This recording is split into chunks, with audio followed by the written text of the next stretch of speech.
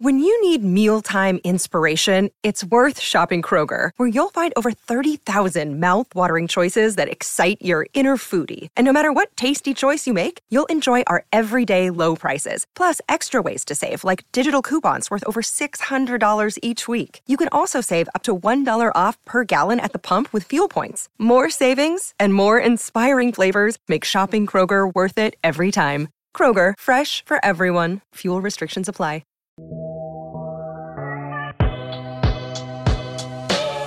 Hello and welcome back to CHGO White Sox Postgame Podcast. My name is Herb Lawrence. Usually I'm sitting in the middle seat, but today we only have two seats. You see myself and Jared Willis here. Sean is off seeing the boss right now. Jared Willis writes for us here at CHGO for both Cubs and Sox. And later in the show, we'll have CHGO's beat reporter, Vinny Duber, covering the White Sox live from Guaranteed Rate Field. You can follow him on Twitter at Vinny Duber. Jared Willis at J Willis, Y's instead of I's. Myself, EcknerWall23 on the Twitter machines. Before I get started, I'm going to remind you guys that next week we do a takeover at Wrigley. It was so embarrassing to lose that game at Wrigley Field when we did the White Sox takeover. We got to pay them back. Cody, you can see his pictures. Cody Del Mendo, who's right now in Studio B for CHGO Cubs. His victory tweet is him cheering right in front of my face, happy as hell about the Cubs beating the White Sox. So we got to pay him back. So if you want to join us, pregame, we're going to have some drinks at a local bar around the Wrigleyville area. Then we're going to go into the game. I think the seats are in 425. Go to allchgo.com right now and get your tickets for next, was that Wednesday, Stephen? August 16th, 7:05. Next Wednesday. When the White Sox travel to Wrigley Field and face the Cubs. And hopefully they have already won the Tuesday game, so the Wednesday game can be for the BP Cup, which we all care about. But you didn't come for that. You came for the White Sox 9-2 victory over the Yankees. They take 2 out of 3 against the Bronx Bombers and do another thing to a team that is looking to go to the playoffs. They did this to the Cleveland Guardians over the weekend. This week they played spoiler to the New York Yankees. And on Friday, Saturday, and Sunday, they have another chance to spoil the Milwaukee Brewers' chances to advance in the playoffs and stay on top of the AL Central. But, Jarrett, what do you think of the game? We're not going to talk about this too long, guys, because it doesn't effing matter, Pedro Grifol. What do you think about the game?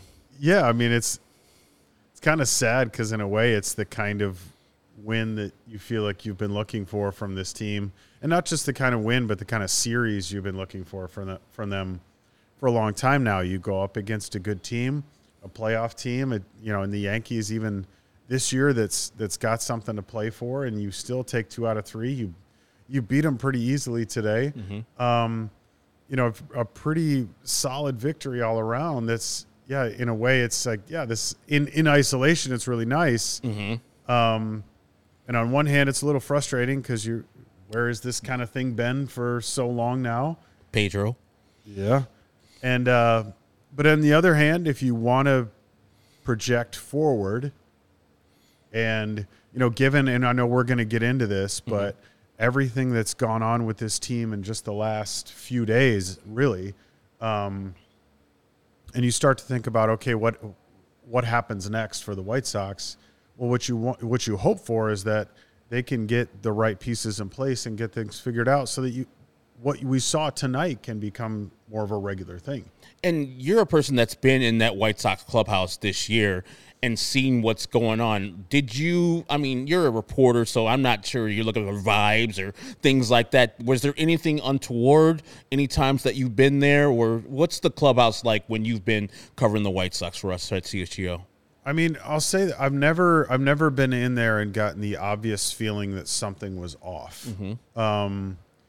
And I've been in other teams' clubhouses, and so I have something to compare it to. Mm-hmm. But there was never like a glaringly obvious, like, something is wrong here. Okay. I will say this, though.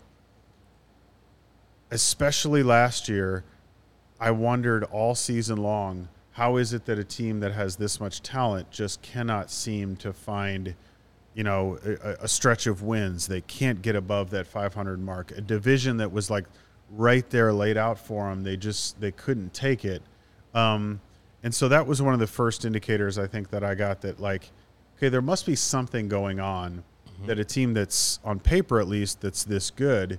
And yeah, they were dealing with, there's injuries to players and some of those kinds of things that go on. But that was one of the indicators that, like, okay, there's something that's gone wrong here. We talked about it during the game, but, I'd had somebody tell me a couple of years ago that there was an issue with some of the younger players not listening to veteran players or not following their lead or following their example. So there were little things along the way like that. But at least, like, being in that clubhouse, I couldn't say to you, it was really obvious that something was wrong. A lot of stuff that I think now, in hindsight, I could probably say, oh, yeah, well, there was this or there was that. But in the moment, did that stand out to me? A couple of little things maybe, but nothing major. And Victor Valendume asked about Robert. He hurt his pinky, sprained his pinky on his right hand. Sliding into third base there at the third, fourth inning. He left the game after that. We'll have Vinny Duber on in about 20 minutes to give us the lowdown on, firstly, the pregame stuff from Pedro Grifol, the title of this very episode, what he said. We'll give you the proper context. You can hear it straight from the mouth of the person that said it, Pedro Grifol. I know there's a big kerfuffle on Twitter about him saying things like him not prioritizing development over major league wins, which in itself sounds ridiculous, but I want to see and hear the exact clip. It's about 4 minutes long, and then we'll get into the actual game with Vinny when he comes on. But right now, I want to know from you guys who are listening and watching, and Jarrett, how do we fix this White Sox team? Because Rick Hahn says in 2024, they're looking to compete again. So usually with a team this bad, you would have a lot of things and a lot of places to go where you got to get this player, and you have a lot of availability to get them. But the White Sox, as Vinny has pointed out many times, they have contracts signed for long-term deals for most of these guys. So let's look at the current White Sox and what they project to do in 2024 for the position players. They don't have a catcher for next year. Corey Lee's still in the minor leagues. You can't go into next year either with Carlos Perez or Sebi Zavala because they can't hit baseballs. That's not good. And Yasmani Grandal is going to be a free agent. Andrew Vaughn's going to most definitely be the first baseman next year if nothing changes on trade-wise. Second base is still open because Elvis Andrus is not going to be here next year, and you question why he's still getting time.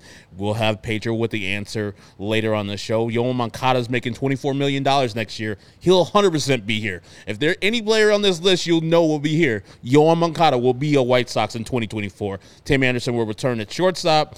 He has a team option. They're going to pick it up. It's $14 million. I think they're going to pick it up. I don't think there's a chance they will not pick it up. Left fielder Andrew Benintendi, and let me say that they'll pick it up 100%. Now I don't know if they might trade him, but that option will be picked up. So I'm just going to put him as the shortstop for next year. Andrew Benintendi will be in year 2 of his 5-year deal. He'll be in left. Center fielder will be Luis Robert Jr.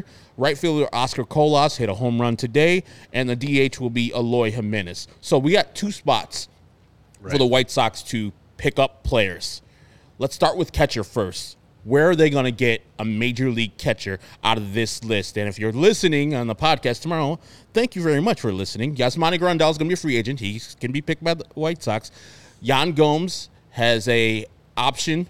It's a player option? Club option. A club option. So the Cubs have an option to pick him up or not. Gary Sanchez is out in San Diego having a good year. Austin Hedges, more glove than bat. Martin Maldonado, the same thing. Mitch Garver's in Texas. Tucker Barnhart, Victor Carantini, Roberto Perez, and Tom Murphy. Any of those catchers strike your fancy as a person that the White Sox can use as a bridge piece to either Corey Lee or to Edgar Quero, who are Edgar Quero is probably years away, and Corey Lee will probably be here at the end of the year. Well, I think so. To take this question of, how do you fix what's going on with the White Sox? Because there's 2 different fronts that you have to tackle here.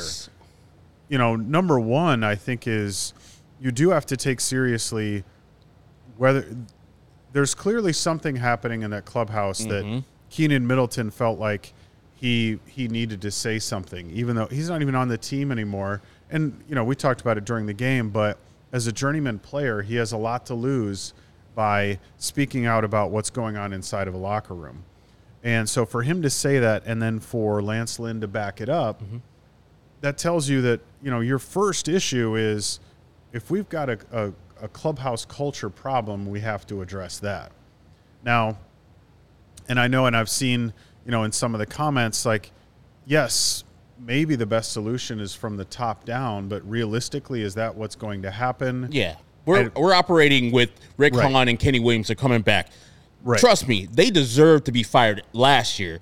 They 100% deserve to walk out the door this year, but we know that's not going to happen, so we're going to deal in reality. And I know in the next graphic I put Shohei Ohtani in it. We're going to deal in reality, too. I'll just put it there because they should go after him. So, so working from that assumption, then I think the smart approach is to target players who can help. At least one of the things that they're going to offer is to help you address that clubhouse culture problem. And so I like the idea of, as I look at that list at catcher, just having had the benefit of covering both teams in Chicago, I've seen a lot of Yan Gomes, and I've seen a lot of what Yan Gomes does for a pitching staff, what he is as a veteran player and what he does for a clubhouse. And to be honest, what he's still capable of bringing at the plate.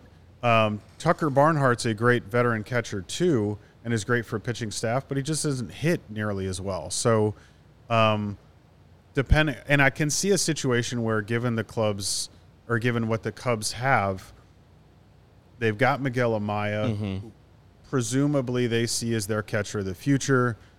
Do they exercise the club option on Yan Gomes? Maybe not. So if he becomes available, the first guy on that list that I have that I'm targeting if I'm the White Sox is probably Yan Gomes. Same thing with me. I would, just for the reasons you said, everybody who's ever met Yan Gomes and players talk about him like it is like he is the guy. And he used to be a guy that hit a bunch of home runs and hit with the bat when he was the Cleveland Indians back in the day.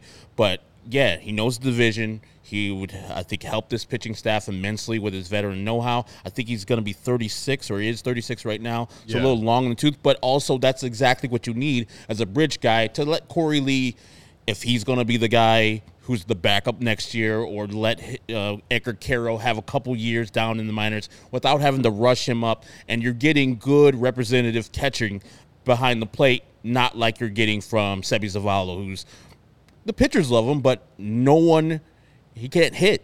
He's only versus the Yankees, and he's out this series. So he's missed his chance to get his home runs. And you just brought up the point about Keenan Middleton, and you clipped in the Slack apparently, I didn't see it. I wasn't at the game, but there is a film of, right there, Steven, there's a film of Keenan Middleton pitching.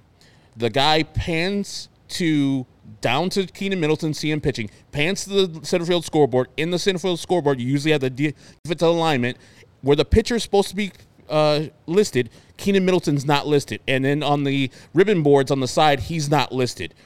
Petty. If this is true, this is petty by the White Sox, what they did to do that to Keenan Middleton, who, of course, broke bad on the White Sox after he got traded to the Yankees and said the clubhouse culture was bad. And he named, a couple of the people, and didn't name names, but he pretty much said that this clubhouse is bad and people are sleeping. And you saw the White Sox, when they got hits off of them, did a little mouthing type of hand gesture towards their own dugout. I thought that was part of, hey, you don't talk about the clubhouse culture, and the White Sox kind of getting back on him. If the White Sox really did that, not putting his name on the ribbon boards and in the center field scoreboard, unprofessional. Very unprofessional, petty, but I wouldn't put it past them because that's what they are. And I think another way of looking at that, because I agree with all of that, is let's pretend in the future that your clubhouse culture does get fixed.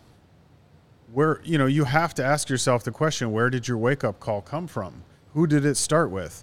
Like it or not. And I understand completely from a player's perspective the notion of, hey, the clubhouse is this, we don't share everything that happens in here because there's going to be, you spend that much time with a group of guys and stuff's going to happen, and not everything needs to be publicly known. Exactly. But if there is an issue, then, and you have somebody that calls it out who has a lot to lose by calling it out, and that is sort of the catalyst for them addressing this issue, there may come a day when you look back and say, hey, this all started with Keenan Middleton speaking up and saying something. So if they truly decided not to if that was a conscious decision not to put his name on the scoreboard, that's ridiculous.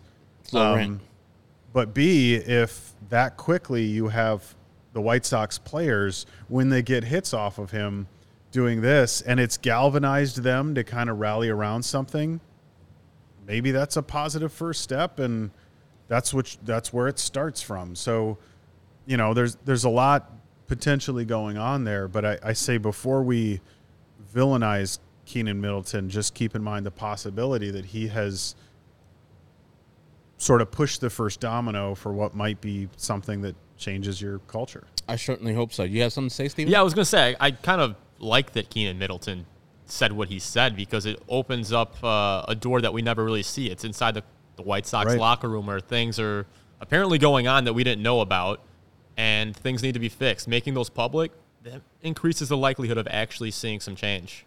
And feeling a little embarrassment. Like, I hope they feel embarrassed by what Keenan Middleton did, because it was national news that the White Sox have a bad clubhouse on top of all the stuff. And as somebody pointed out, they didn't learn from the Baltimore thing where they suspended their announcer, and then all the fans are pretty much behind, everybody nationally is behind the announcer. And then also with Northwestern today, they're wearing shirts after all the stuff that happened with the hazing and the sexual harassment stuff. They're wearing shirts that supports Fitz. Like, you already lost, guys. Stop losing. That's what I'm saying about the White Sox. Like, forget about it. Like, Keenan had something that you disagree with. Smooth. Right. But as Jared says, this is good for the team. And if it galvanizes them against Keenan Middleton specifically and that team, cool. Play like that for the rest of the year. Have that chip on your shoulder in the offseason. And carry that into next year. It's because it's kind of like the Simpsons joke, dig up, stupid. Like, don't you're going the wrong direction. Like, enough with this, use that as a spark to head you in the right direction. Exactly. And so let's go to second base, because it's not good either. The White Sox have Zach Remillard and Elvis Andrus. Zach Remellard's a 29-year-old not journeyman. He's only played for the White Sox, but he's been in the minor leagues the whole time after he went to college. And Elvis Andrus, who won't be here. So I'm saying that position's open, and I hope they actually go and try to get one of these players, even though these names are not that great. Adam Frazier's the most appealing one to me. He's got 14 home runs out in Baltimore. He's a free agent. We've seen Josh Harrison here. Brad Miller's kind of old. Whit Merrifield's got a mutual option of $18 million with the Toronto Blue Jays. Tony Kemp. Ahmed Rosario is more of a shortstop. Same thing with Isaiah Kiner-Falefa. Adalberto Mondesi, who's got traded from Kansas City to Boston. Not really that great. Elvis Andrus. And then Kike Hernandez. Out of those people, I would say Adam Frazier or maybe Whit Merrifield would be my people, because I think they're both quality veterans.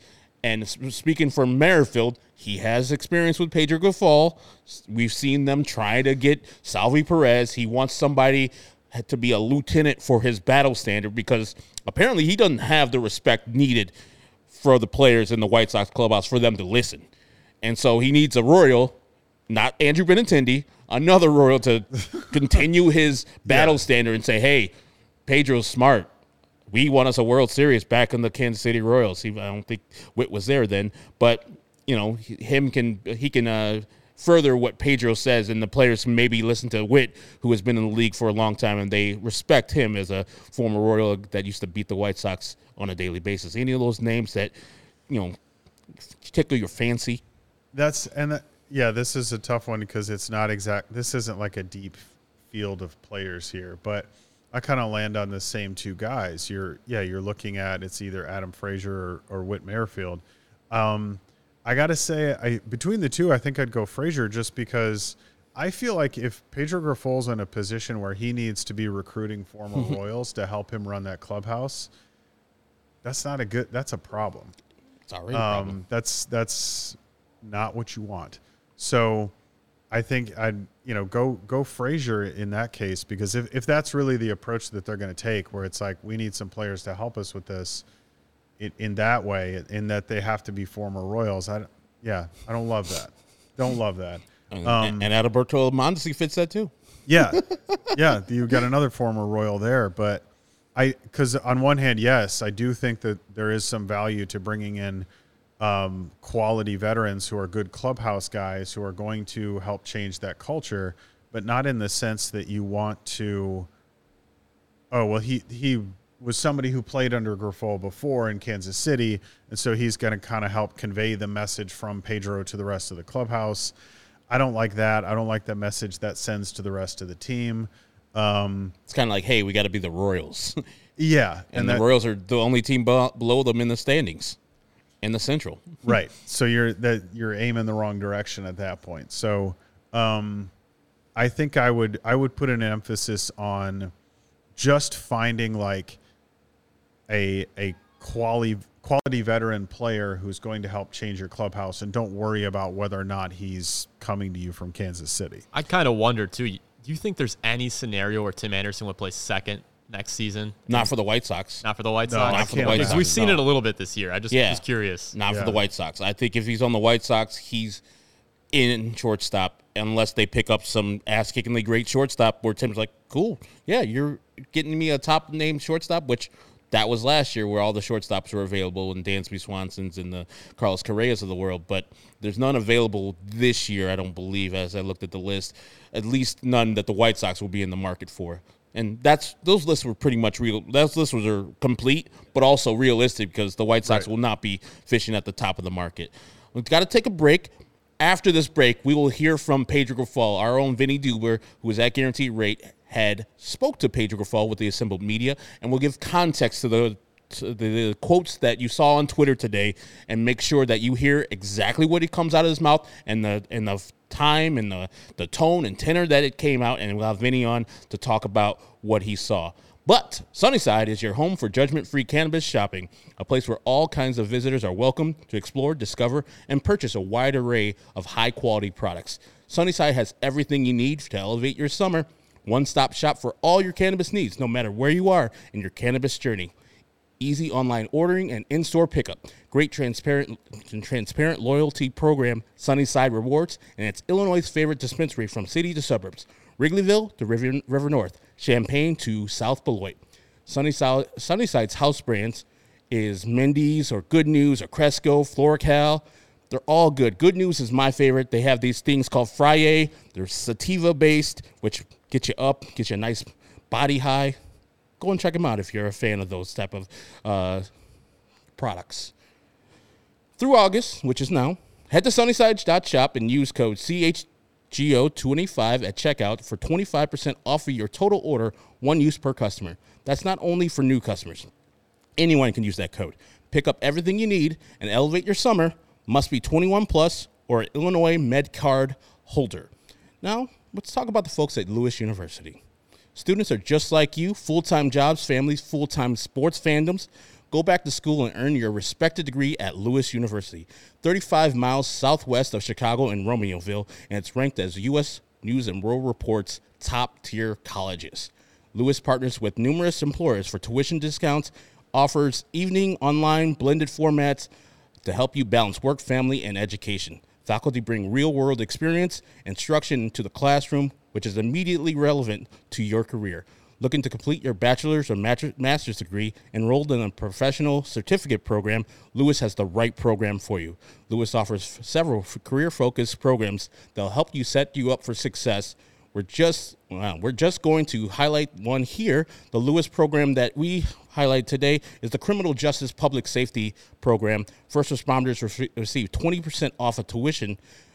20% off tuition discount, and tuition is deferred for 6 weeks after each class. Discover how a degree from Lewis University can help you build a better world. Learn more at lewisu.edu/you can do this. That is Lewis, LEWISU.edu/you can do this.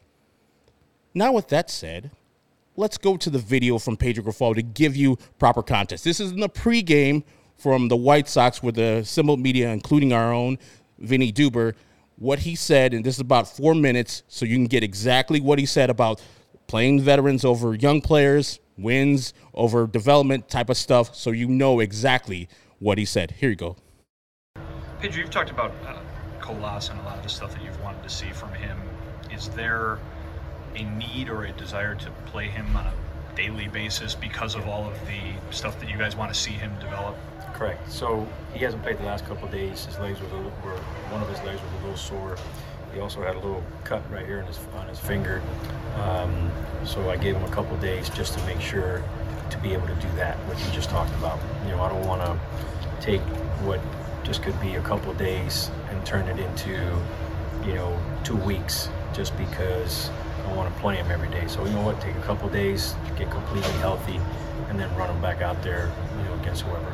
Is second base a place where you could do that maybe with Elvis versus some of the young guys that you've got in there? You may be looking to see some more youth at that position? Elvis will play his share. Remillard will play his share. And then we'll see what happens moving forward. But Elvis is playing good baseball right now. Him and Remillard will split some time there. And when Timmy gets a day off, Elvis will go short.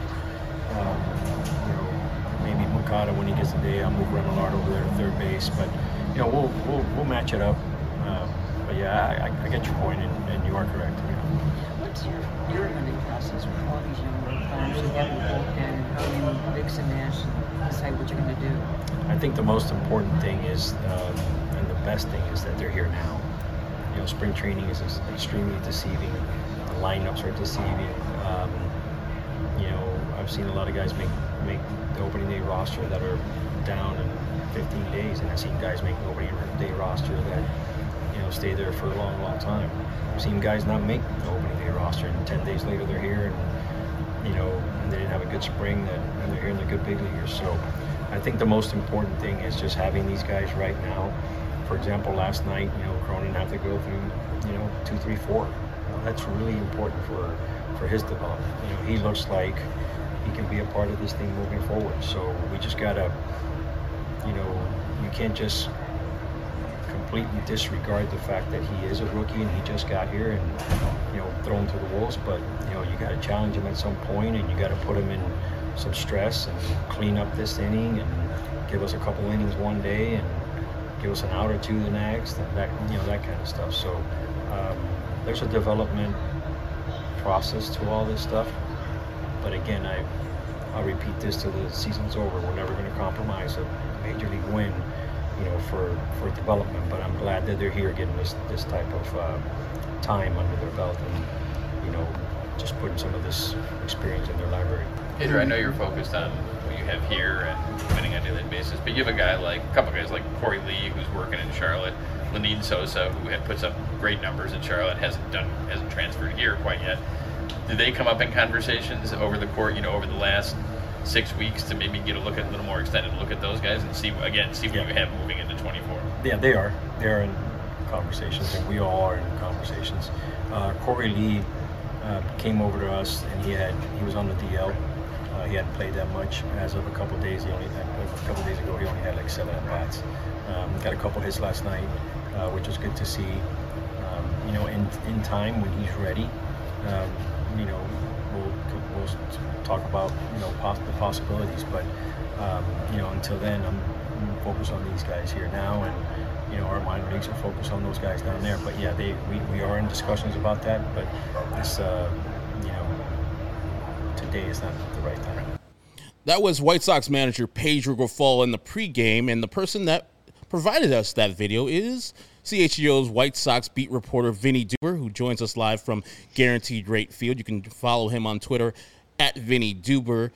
Vinny, a lot of people up in arms with the tweet that you sent out this afternoon. The proper context there was a little bit more helpful, but I think a couple more people are still kind of miffed at his words there, especially about Elvis Andrus.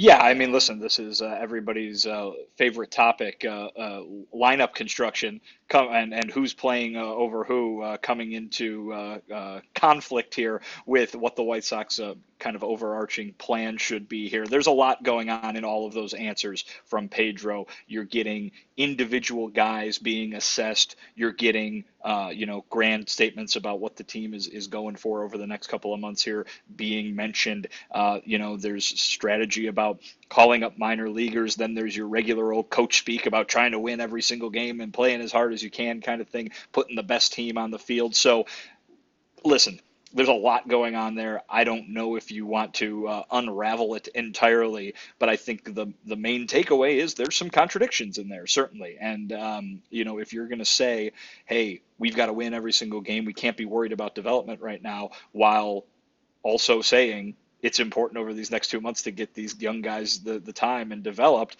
those are contrasting statements. And, if you have to be able to explain why you're doing one thing and why you're doing another. And maybe, if we sat there with Pedro for, 45 minutes, he would, you know what I mean? And he would go guy by guy and tell you that. But it does seem right now it's very much, case by case. Somebody replied to me on Twitter saying, like, is this a main objective or is it a case by case basis? And I think the way that those questions were answered, you're probably looking at the latter as being more right. I mean, he's talking about Declan Cronin going out there and the opportunity that he's getting and how it's so important for him to get this major league experience here because he could be a part of what they're going to have going into next season. He's talking constantly about Oscar Colas, about what they're doing to teach and develop Oscar Colas here at the big league level and turn him in to the right fielder that he needs to be for this team because they need him. They were hoping that he could be that guy at the beginning of this season. He very much wasn't. They need him to be that guy by the beginning of next season. So there's a lot of this team's future success riding on the development that can happen at the major league level this year. At the same time, he's basically writing off, at least in the right now, the idea of people coming up from the minor leagues and taking the jobs of the guys who have been playing the entire season. And I get, what the stat line says for some of these guys, Elvis, Yasmani, I understand, and listen, we've talked to her before about how, and Pedro laid it out there, when Corey Lee is, fully back from that injury that he had, maybe he is going to be up here right away, and maybe there would be some roster change to accompany that. But when it comes to Lenyn Sosa, we haven't heard really anything or any speculation that would be Elvis Andrus related. So right now, Elvis is playing. Pedro said he's playing good baseball, and he's gonna keep him in. He wants to keep him in the lineup. And at the same time, you got to remember Elvis is brought in basically because, be it last year and this year, because of what he can provide behind the clubhouse doors also. And so, we've been spending literal hours over the last few days talking about how the White Sox are trying to steer this clubhouse culture going forward. Maybe Elvis is a part of that in a small way. You know what I mean? And you don't just get rid of somebody who has made a positive contribution. That's me speculating a little bit more there in terms of, why he is playing as much as he is. But, at the same time, you heard from Pedro, and there's no doubt that those statements have been contrasting. But you should kind of dive into each of them and see what he's saying about each of those guys, even when the general concepts maybe don't make the most sense. And I saw today, after Keenan Milton gave up a hit to, I think it was Elvis Andrus, and they scored a run, them doing this hand motion kind of like talking thing. It was off of Keenan Middleton, and then also there was a video circulating that showed that Keenan Middleton pitching, and there was no name on the center field scoreboard or the ribbon boards. Was there any talk, or did you catch that yourself, that the White Sox are kind of galvanizing around them, kind of not liking Keenan Middleton because he broke protocol? I don't know if I'd go that far. The only person who was asked about it post-game, just because probably he was the first one out of the clubhouse, was Mike Clevenger, and he had not seen any of that. He didn't know, any of the stuff that was being talked about like that. And he said they're not worried about it, and that he still, and I believe the word he said was loves. He still loves Keenan Middleton. So there might not be anything to that. I did see what Elvis Andrus did after he got that hit, but they do a lot of stuff directing back at their own dugout. So Who knows? And I did notice the absence of Keenan Middleton's name from the scoreboard. It was odd. Nobody else's name was not on the scoreboard tonight. So I remember seeing it and going, that's weird. But no comment on it from anybody that is employed by the White Sox at the moment. And also we saw Luis Robert leave the game early in this one after he stole third base. Any updates to him and what happened and what they have the official report as? So the official report is that he sprained his pinky finger on his right hand. Luis Robert is no stranger to those kinds of injuries. We saw him suffer one last year, quite notably, on the base paths that really kind of ruined the remainder of the season for him. And if you'll remember way back, I believe it was his first full season in the minor leagues in the White Sox organization, he injured his thumb sliding into a base, and it really sapped his power for the entirety of that season. The power numbers from that year, everybody was wondering, why isn't this guy who's supposed to hit a lot of home runs hitting any home runs? Well, that was why. He injured his thumb. So this is nothing new. But if you notice, he wears on his left hand that oven mitt to prevent that kind of thing from happening. He doesn't wear it on his right hand, and that was the hand that he used to slide into third base tonight. He was doing one of those Javi Baez, matrix kind of slides, and it looked really cool, and he was safe. I asked Pedro after the game, did he do what he was supposed to do? Was there something that he did wrong on that play that led to the injury? And he basically said no. His instincts kicked in, and that's what you're supposed to let your body take over to avoid the tag, and that's what he did. It just so happened that he caught his pinky finger there and sprained it. According to Pedro, Luis is expected to be back in the lineup Friday, and if not Friday, it'll be Saturday. So the White Sox aren't talking like it's a big deal. The one thing, though, I brought up the oven mitt, and Pedro said he'll be wearing oven mitts on both hands now. He even said, I think I'm trying to remember the exact quote, but it was along the lines of enough hand injuries or enough injuries sliding when we've got the technology or we have the resources to prevent it. So it seems like the White Sox are sick of that happening too, and they're going to do what they can to make sure it doesn't happen again to Luis. Are they thinking about maybe not having him slide head first? I know, instincts, and he's been doing that forever, but his hands are, and we saw last year when he got hurt by Jonathan Scope, hands, wrists, fingers, those are the most important things for a Major League Baseball player and can drain and sap your power, as you said they did in minor leagues. Is there any talk about, hey, man, maybe, lay off the head first sliding because it's getting you hurt multiple times in your career? Well, I think they're going to go to the double oven mitt approach first, and that sounds like something that should be trademarked, the double oven mitt approach. But I think your answer to that question is probably along the lines of one of those where they say, and coaches say this about athletes all the time, you don't want to ever take the aggressiveness out of a player. And I think when you've got a guy who's talking about having a 20-30 steal season, you want him to be able to keep that tool in the toolbox. You don't want to make it so he can't do that anymore, because it's helping him be successful and in turn helping you win baseball games. So I don't think there would be any talk of that. You remember, over the course of his career, because he's never stopped really doing it, Leori Garcia always used to slide head first into first base. And there was a point where he did that and injured himself, and he was out for a pretty long time. Back then, we had the manager, I believe it was Rick Renneria at the time, saying, don't do that anymore. But that's something that's pretty obvious, right? Don't slide head first into first base. That's a pretty easy rule to lay down. When it comes to Luis Robert elsewhere on the bases, I think they're going to take the approach of, let's see if we can make it safer for him to do that, because he has that skill set and he has the ability to change the game by using it. So I don't see them telling him to stop doing that, because I think that takes away something that makes him such a great player. Vinny, just to kind of go back a couple of questions, so we know on Monday, after all the Keenan Middleton stuff came out over, late in the weekend, and then, the Rick Hahn spoke and Grandal spoke on Monday. But in the days since then, whether it was yesterday or today, have you guys had a chance to have any conversations with players about, what their attitudes are moving forward from this? Because this is, however they might feel about what Middleton did, it did put them kind of in the spotlight in a negative way about the culture in this clubhouse, whatever it might be like. Have there Have there been conversations the last couple of days about that specifically? Well, I think what you're hearing when players get asked that, because they have been asked it, if not, drilled down on like it was with Rick Hahn and Pedro Grifol on Monday, it is very much what along the lines of what Rick set up, which was the Keenan Middleton comments didn't really, rip open the curtain and say, look what they're doing right there, because the White Sox knew that things weren't working already. And I think that the work that they were doing started well before that article was published.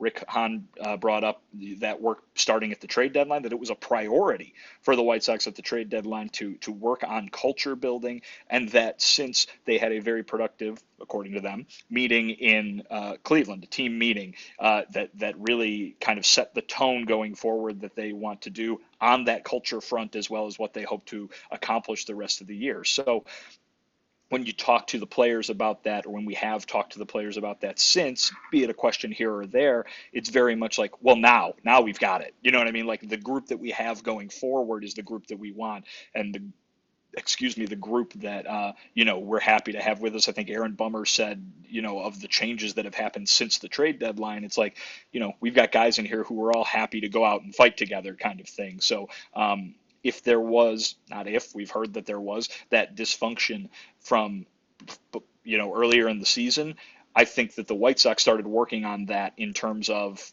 everything, player movement and conversations and just the group that they want to have here, and the things that they're outlining that they want to accomplish. Again, they're not getting terribly specific about these things, but, they started that work before this came out. This just cranked up the glare from that spotlight, right? And I think that now everybody has heard, because so many people have kind of frustrated fans or whoever tuned out Rick Hahn and what he's been saying, because they know where this team is and they know where it sits in the standings. And so some of the finer points that he's made over the last few weeks or months, they've been like, enough of this kind of thing. Now Middleton says what he says, they hear it from a different source, and it's like all of a sudden, oh man, look at this, look at how terrible everything's going. It was going that way before. It was going that way this whole time, and the White Sox, according to the team brass, have been doing work to try and turn things in a different direction on that front. That work continues, and I think you're hearing from the players that that's what they're working on moving forward, and have been working on since, again, even before any of this Middleton stuff came out. In our last segment, we're going to talk about today's victory and what Mike Clevenger and Pedro Grifol had to say after the game. But Shady Rays take on the sun with gear built to last. Our friends at Shady Rays have you covered from warm weather ahead, premium polarized shades at an affordable price. Shady Rays is an independent sunglass company that offers a world-class product that's just as good as any expensive pair that we've worn. Durable frames and extremely clear optics for outdoor adventures. That's not all. Shady Rays offers the most insane protection program of all of eyewear. Every pair of Shady Rays is backed by the lost and broken replacement. I guess it doesn't say anything else. It just says lost and broken replacement policy, I guess, so I put behind there. If you lose or break your pair, even day one, they told us they'll send you a brand new pair, no questions asked. Wear your Shady Rays with confidence because they have your back long after your purchase. If you don't love your Shady Rays, exchange them for a new pair or return them free within 30 days. There's no risk when you shop. Their team always has your back. Exclusively for our listeners, Shady Rays is giving you their best deal of the season. Go to ShadyRays.com and use code CHGO for 50% off 2+ pairs of polarized sunglasses. Try for yourself the shades rated 5 stars by over 250,000 people. And if you see our set right here, the one to the left is Tim Anderson, and the one right in front of that is our guy southpaw, Vinny, or Sean likes to call it, that's Vinny. But those were dedicated and given to us by the friends at FOCO. So get fitted in the gear and the best gear around. Hoodies, sports shoes, signs, bobbleheads, everything in between. It's baseball season. There's Aloha shirts, straw hats, polos, bags, everything you need for a game. And like I said, the set decorations have been donated for a few awesome pieces like those two for our friends at FOCO. So go show them some love there. Check out FOCO.com or click the link in the description below for all non-presale items. Use the promo code CHGO for 10% off. And our friends at Pins and Aces are sponsoring our golf outing, our Chicago Kickoff golf outing that's happening on August 25th, Friday, August 25th at Cog Hill. So if you want to join us at CHGO and play some great golf at a great course, go to allchgo.com right now. Get your tickets, get your foursome tickets, and come join us play. You get the polo, you get an awesome towel from Pins and Aces. You get to kick it with us. I think lunch is provided, right, Steven? Steven's going to be there. Provided. He's going to be there with his Pins and Aces shot tee. I'll be winning the thing, too. Steven thinks he's going to win, so if you want to squash Steven, who's not really that good of a golfer. I'm not. I didn't say I was winning it for my team. I said my team was winning. Oh, you going to bring some ringers in, Steven? Oh, they're already in. Oh, goodness gracious. So if you got a team that can win, and there's going to be prizes available to people who win the shotgun start that we're going to be having. And I'm not going to be winning because I can't play golf. I know Vinny can't play golf well, right? Jared, can you play golf well? I am a lousy golfer. Yeah, so you have a chance to win some prizes and get to kick it with us at a historic and great course at Cog Hill number 2. So Pins and Aces, the official golf apparel partner of All City and CHGO. We love our Pins and Aces gear. Get tons of compliments on and off the course. As I said, Steven loves Pins and Aces. He tried their shot tee down there in Arizona when he went down to Scottsdale, had a whole golfing trip. That's how tells you that this man is dedicated to the game, even though he's not good at it. They're family-owned golf and apparel business. Sorry, I'm just really killing Sean. After me there. I'm just killing Steven in this read. I'm sorry, Steven. They make amazing because you can't see them. So, the faceless, nameless person of Steven, I'm going to give shots to. I can't give these guys shots. They're my guys, and they're on TV. Sorry, Steven. Get on this side. I won't talk about you. They make amazing polos, hats, golf bags, even for our favorite beer sleeve. An innovative product that allows you to store 7 beers right inside your golf bag and keep drinks cold the entire round. Check out Pins and Ace. Look how beautiful that guy is. Check out Pins. Look at it. What a switch. He looks like QB1, Saracen. Definitely. When he goes on, Saracen said he looks just like him. Check out pinsandaces.com and use code CHGO to receive 15% off your first order and get free shipping. That's pinsandaces.com. Now to today's game. I mean, in the grand scheme, they mean nothing. But Mike Clevenger with another good outing today for the White Sox, and with a team that only has guaranteed 2 guys coming back from the starting rotation for next year. Can Mike Clevenger, with these impressive performances, be one of the starting rotation pitchers next year? And what did he have to say after the game? What was working for him versus the Yankees?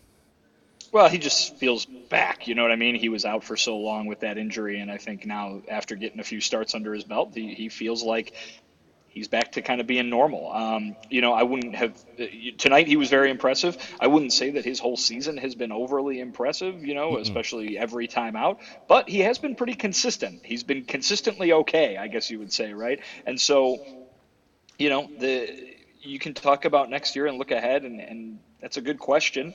There's a mutual option on that contract, so I guess it's possible, right? But we'll see. They have such a need there that I don't think you can rule it out. And he was really good tonight, and there have been nights where he's been really good. And if they can find that, especially over the next 6 weeks of the season here, 6-7 weeks that we got left, if he can do that several more times, that becomes a lot more intriguing, that idea. I found it interesting, too, in the 8th inning, brought in Groot Santos, and I was like, who's going to pitch the 9th? It was Groot Santos again who got the save, 6-out save. Pedro go into why he felt that Groot Santos can get the job done, which he did and handily did it. Yeah, he was just really kind of happy about how he looked out there. Obviously, Santos was on the bereavement list for a while, and Pedro was worried that he was going to maybe be rusty, but he went out there tonight and looked really good. I believe you saw an example of Pedro, that plan that Pedro laid out since spring training, where he was going to throw his best guy at the biggest part of the lineup. And, that was the middle of the Yankee lineup there in that 8th inning that he brought in Santos to face. And then he just kind of kept him in because he thought he looked really good. So, it was only about, I think Pedro said it was 31 pitches for Santos tonight. So not a crazy amount of pitches. Probably not going to be, if they were to play tomorrow, he wouldn't have pitched tomorrow, but they got the off day. So that's all right. Listen, he's their closer right now. And with Liam Hendricks on the shelf, for the rest of the season, obviously, but even if he's under contract still next year, if he, probably going to miss the whole season, if not all of it, or if not, almost all of it, Santos could be the closer of this team on opening day. It's very possible if he continues the impressive season that he has had all the way. That ERA is well under 3. He's been really, really good all year. Aaron Bummer says he throws like nobody else can throw. You know what I mean? Just from the way that he pitches is very unique from the other pitchers' viewpoint. So he's something that's gone really, really right for the White Sox this year. And you could be looking at the guy who's the closer for 2024. Unless you got something else, Jared. Jared doesn't have anything else. I don't have anything else. Vinny, it's been awesome to have you on. It's been awesome having Jared Willison in for the great Sean Anderson. I hope he's enjoying The Boss still. He's singing Glory Days or one of the songs that he sings. You know, I'm not a big fan. That's one of them. One of those songs. Born in the USA, Glory Days, and I'm pretty much done. Dancing Born to in the Run. Streets. You never heard of Born to Run? Born to Run. Born to Run. Yeah, that one too. And you're trying to reference one, right? Dancing in the Dark. That one. What did I say? You said Dancing in the Streets. That's Martha Reeves and the Vandellas. And Nice it Man on Fire? Oh, I'm on fire. I'm on fire. Yeah. I've heard that. Guys, Yeah. this is an embarrassing showing from the both. It is. We should probably shut it down. I'm before sorry. this I'm gets sorry. I don't worse. know Bruce Springsteen too much. I should have been. We did much better with Yacht Rock yesterday. Oh need to man, listen that's to good some music. Bruce That's on the way why. home. That's why, Steven. That Yacht Rock is good music. That Bruce Springsteen's a little tough. I'm kidding. I knew I'd get Vinny and Sean when he's looking at. He's like, "What the hell, Herb?" Herb had to save that line for when I'm at the ballpark, because if he'd said it while I was sitting next to him, I probably would have tackled him. And tomorrow you could see me get attacked by Vinny, maybe if I say the same thing, and Chris Pennant, who's from our CHGO Sky Show. It's going to be at 11:30. We're going to have a great time discussing the White Sox on their off day. We thank Stephen Nicholas for his... 12:30, I think, Herb. Huh? 12:30, I believe. Oh, is it 12:30? Did we get past? Oh, yeah, we got pushed back because of the meeting. So join us at some time tomorrow, 12:30, 11:30, whatever time. But we'll send out tweets and such. Stephen Nicholas, thank you for your production. Thank you for Jared Willis, who are hooking it up today for Sean's absence.